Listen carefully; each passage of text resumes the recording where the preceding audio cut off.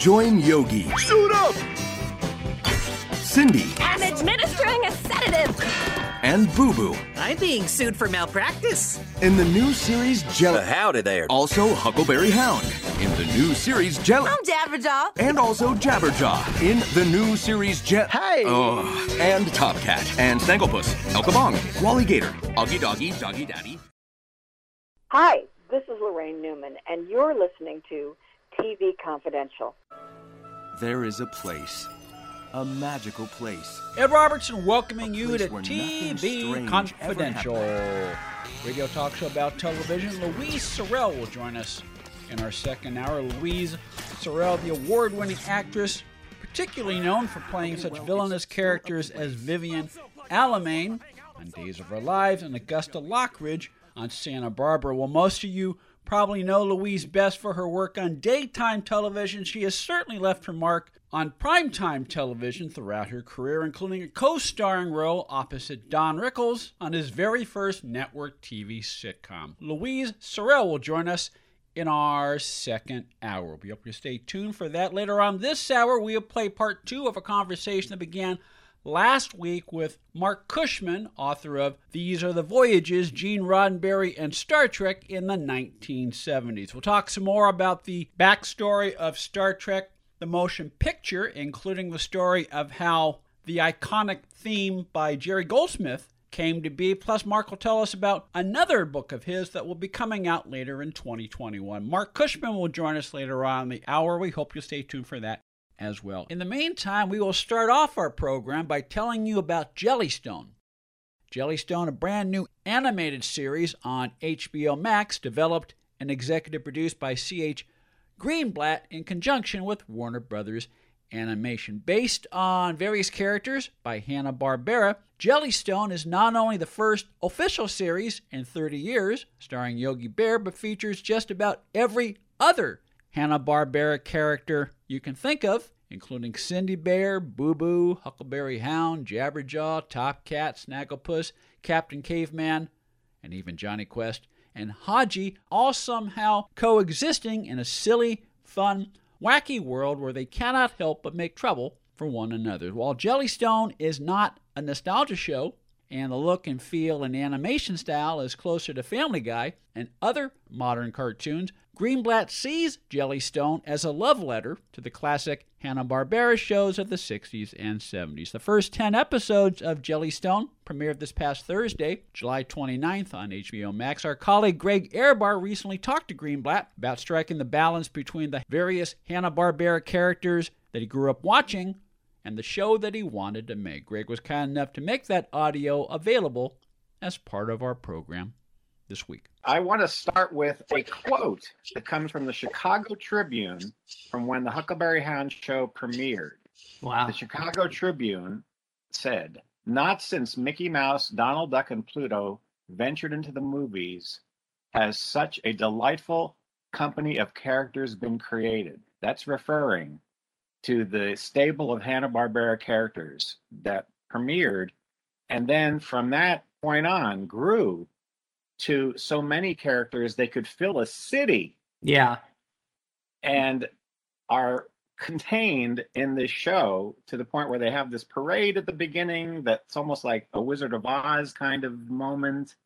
It's a moment for great rejoicing. Do you feel like it's kind of a celebration? Oh, 100%. I mean, I kept saying this show is a love letter. It's very much a love letter. My goal was to put every character that I loved and characters I didn't even know about it, that I barely remembered, into this show, so that anybody who has any sense of who these characters are sees someone that they remember, and anybody who doesn't hopefully will find someone that they fall in love with. Yeah. You wouldn't be going to all the trouble to have these cues, these inside jokes, these one after another name that character moments, if you were not nodding to those of us who are going, "Oh, I know who that is. Yeah. Oh my gosh, it's Bleep from Josie and the Pussycats from Outer Space." Yep. You simply didn't need to do that. No. That was one of the biggest joys, scouring through the library and saying, who can we use and put in this not only for our fun, but for the fun of like, it, you know, almost becomes Easter eggs of like, who's in the background of a scene. You see the CB bear show up here. And now the Hair Bear Bunch are here. Now Scare Bear shows up on a thing. We keep saying like, what are the weirdest corners of the Hanna-Barbera universe that we can unearth and put into this show? Because there's so many interesting things to keep discovering. And the key is that the weirdness factor seems to meld because the shows you've done, I mean, going back to SpongeBob and Chowder and Harvey Beaks, they're kooky, but in a warm-hearted, sweet way. So is Hanna-Barbera. They threw together the most incongruous things, and somehow they worked. I mean, some people may debate whether they worked. I felt they worked. It worked. It worked. Was it the pinnacle of, you know, art? Maybe not, but it definitely defined a lot of our childhoods. It did. I think that's the important thing. That's true. And a lot of people don't realize also the monumental contributions that Bill and Joe gave the entertainment industry. They don't realize that the paths that were forged were really Hanna-Barbera's paths. Oh, yeah. It influenced every artist that I admired growing up. They all, I mean, and you look at like the early days of Cartoon Network, that was all built on Hanna-Barbera. They all acknowledge that.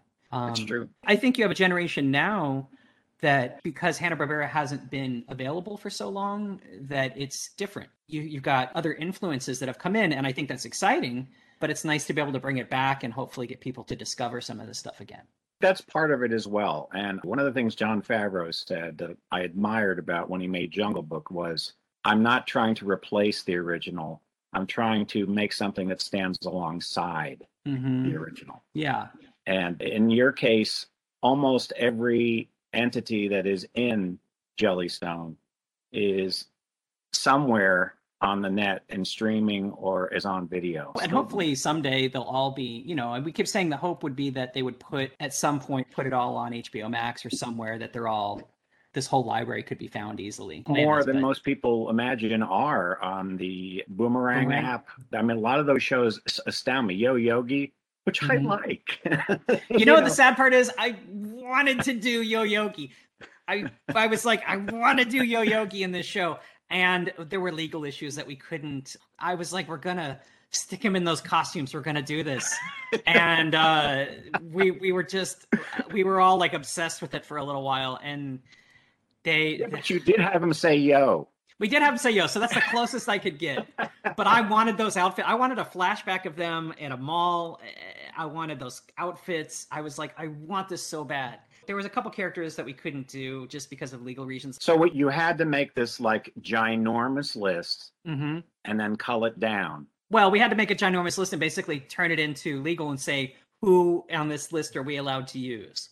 And then they approved, and we said, okay, then we're using that. Basically, anybody that we could use, we tried to use, or we will use, hopefully, in the future if the show keeps going. I love Granny Sweet. I mean, when I saw her in the trailer, I'm like, I have her album. Yep. We have that album on the wall in the office. My executive brought in all the albums and put them all up on the wall for us. Yes. He's got all those. And so, yeah, and that's the thing you have to realize. Like, and I know this sounds kind of very like shilling, but these executives were my executive back on Chowder at Cartoon Network. I've known them a long time. They genuinely love this stuff, and they're really happy that we're doing this with these characters. So they've been nothing but supportive. It's been really cool. They were like, anything you want to do, whatever you want to do, it's in your hands. We trust you. So the people that I brought in, to them, Yogi could become his own character. Huckleberry Hound could become their own character. You know what I mean? Within this world. And they didn't feel like they had to recreate the cartoons of the past. To them, it was like, let's talk about who Yogi is and let's really figure that out. And I was there to sort of like keep the DNA correct. But to them, it was like working on a brand new show. And so it was very exciting. Who are they? What do they worry about? What do they want? And so we spent a lot of time kind of talking about that in these characters and really sort of figuring that out. And that was fun. I have to kind of know more about who they are and figure out like what drives them and what's their insecurities and what's the comedy. Why are they funny as a person? What's funny about their relationship? What's funny about their society? You know, those are the questions that I'm usually more interested in. And so it's taking the DNA of who they were and putting them into those setups, like taking the DNA of Huckleberry Hound and saying, like, well, what is core about him? And then how do we really extrapolate that into someone that fits in this world so it still feels like Huckleberry Hound, but that he really becomes a more fleshed out character? I love that he's the mayor, because Huckleberry Hound was in his day a sophisticated character to the critics, and he ran for president. Yeah, and to me, he's like the granddaddy Hanna-Barbera character, right? That's why it's like he's the heart and soul of this world. So it's like he's got to be the core guy who loves the town more than anyone. Like, he is the prototype Hanna-Barbera character. So again, it's like taking that and making sense of the past and who they are, and like, how does that fit into our show? It was nice to sort of acknowledge that. You're listening to Greg Ehrbar's interview with C.H. Greenblatt. C.H. Greenblatt, executive producer of Jellystone. Jellystone, brand new animated series featuring Yogi Bear, Huckleberry Hound, Peter Potamus, and a host of other characters from the Hanna-Barbera universe. The first 10 episodes of Jellystone are available for streaming on demand right now on HBO Max. Stay with us, folks. We'll be right back. The first taste of rare bourbon you finally got your hands on. That's nice. At Caskers.com, we make this experience easy. Caskers is a one-stop spirit curator with an impressive selection of exclusive, sought-after, rare, and household names in the realm of premium spirits and champagne. Discover the top flavors of the year now by going to Caskers.com and using code WELCOME10 for $10 off your first purchase. Get $10 off your first purchase with code WELCOME10 at Caskers.com. How did you do the recording sessions? Is everybody in the room when you do them? Not with COVID. Oh, No. that's right. Yeah. Everyone's either in their houses and they've had to set up recording studios in their closets and things, or they did open the recording studio and people can come in, but one person at a time. It's a lot because it's a big cast. So we spend a lot of time doing recordings this way. So it's like whenever I work with Jeff Bergman, he's recording out of his house. He's got a setup at home. We record that way. Jim Conroy, he's in New York, and we're recording him there. Some people go into the studio here, like I'll go in when I'm doing Boo Boo and stuff. So it works. It's a lot more time consuming.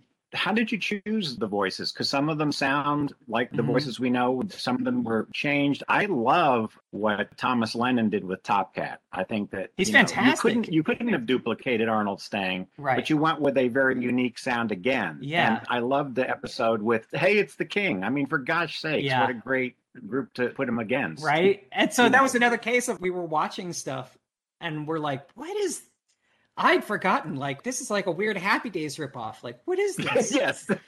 and we're like, we got to use these guys. Can we use these guys? And they're like, yeah. We're like, then we're going to use these guys. Great. Let's do something. And Corrine Engel, our director, she wrote that story. And yeah, it turned out fantastic. And Tom just auditioned. I loved what he did. It was like a weird Bing Crosby kind of, but it worked. It felt like Top Cat, even though he wasn't trying to do an impression. It felt like this kind of slick huckster guy, and it felt just different, and it was great. I love what Tom does with him. Now, is Captain Caveman's yell, is that the same Captain Caveman yell that we knew from before that you're using again, or is it a brand new one? No, that's Jim Conroy. He just wow. He does Huckleberry Hound and Captain Caveman, and he just nailed it. I loved Captain Caveman as a kid. Yeah, me too. I met Floyd Norman once at Imagineering. And I sat down with him, and instead of talking about Jungle Book and Sleeping Beauty, I talked about Captain Caveman and Quickie Koala. And we got Quickie in there too, but Quickie's only been like a little quick cameo. Well, to see Yogi Bear eat the Hair Bear Bunch, right? Those shows mean a lot. That's the thing. Yeah, it was the 70s and 80s cartoons for me. So yeah, those were the ones that I grew up on. Yeah, spread the love out, because Hanna-Barbera's history. Yes, the formative years were just like Walt Disney. They say there's a similarity there.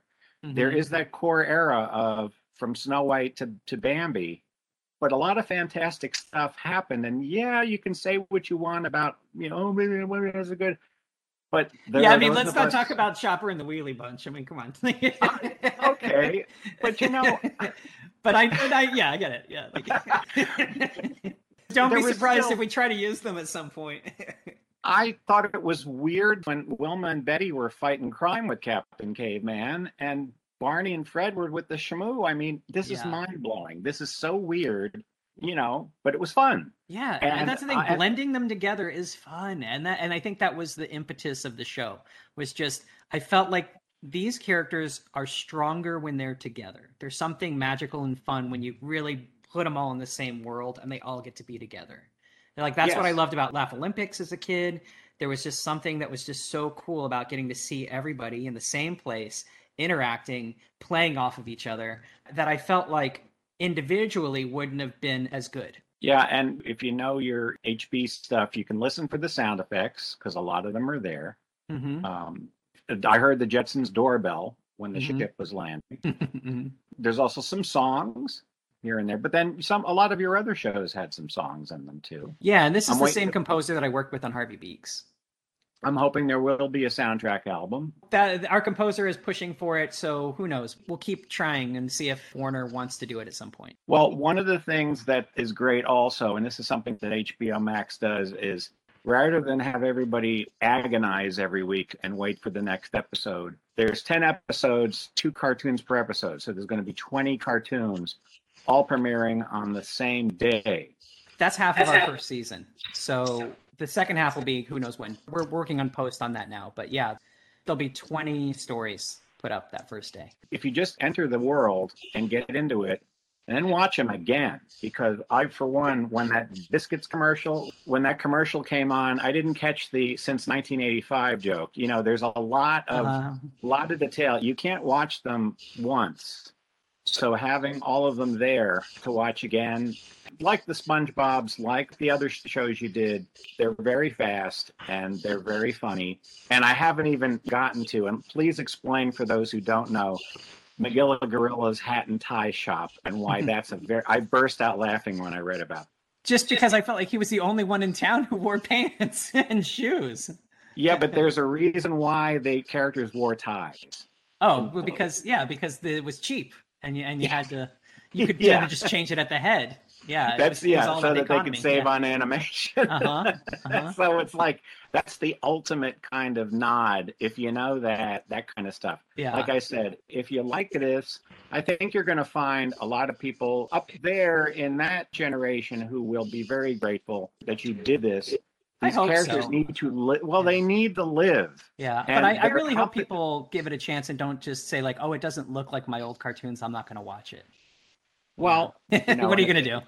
You've got to wear your iron hat and be ready, for that. Oh, yeah. We might as well address that undercover elephant in the room. Yeah. Let's be straightforward about it. How do you address someone who really feels that it isn't the same and it should be the same as the originals? I mean, the originals still exist. They're still there. This doesn't take away from those. I feel like I had to decide at the very beginning. I had to make a conscious decision. How much do I keep one foot in the past and how much do I move forward? And I had to say, like, my goal personally was never to make a nostalgia show. It wasn't what I was interested in. It wasn't what I wanted to do. I didn't want to recreate the look and the feel of the old cartoons because A, it's not what I do. B, it's not my taste. But also, I just don't think I could do it as well. I feel like I wanted to do something bigger and sillier and more fun, and so I had to visually change the style to fit the kind of jokes and animation style that I wanted in this show, and I couldn't do that with the classic designs.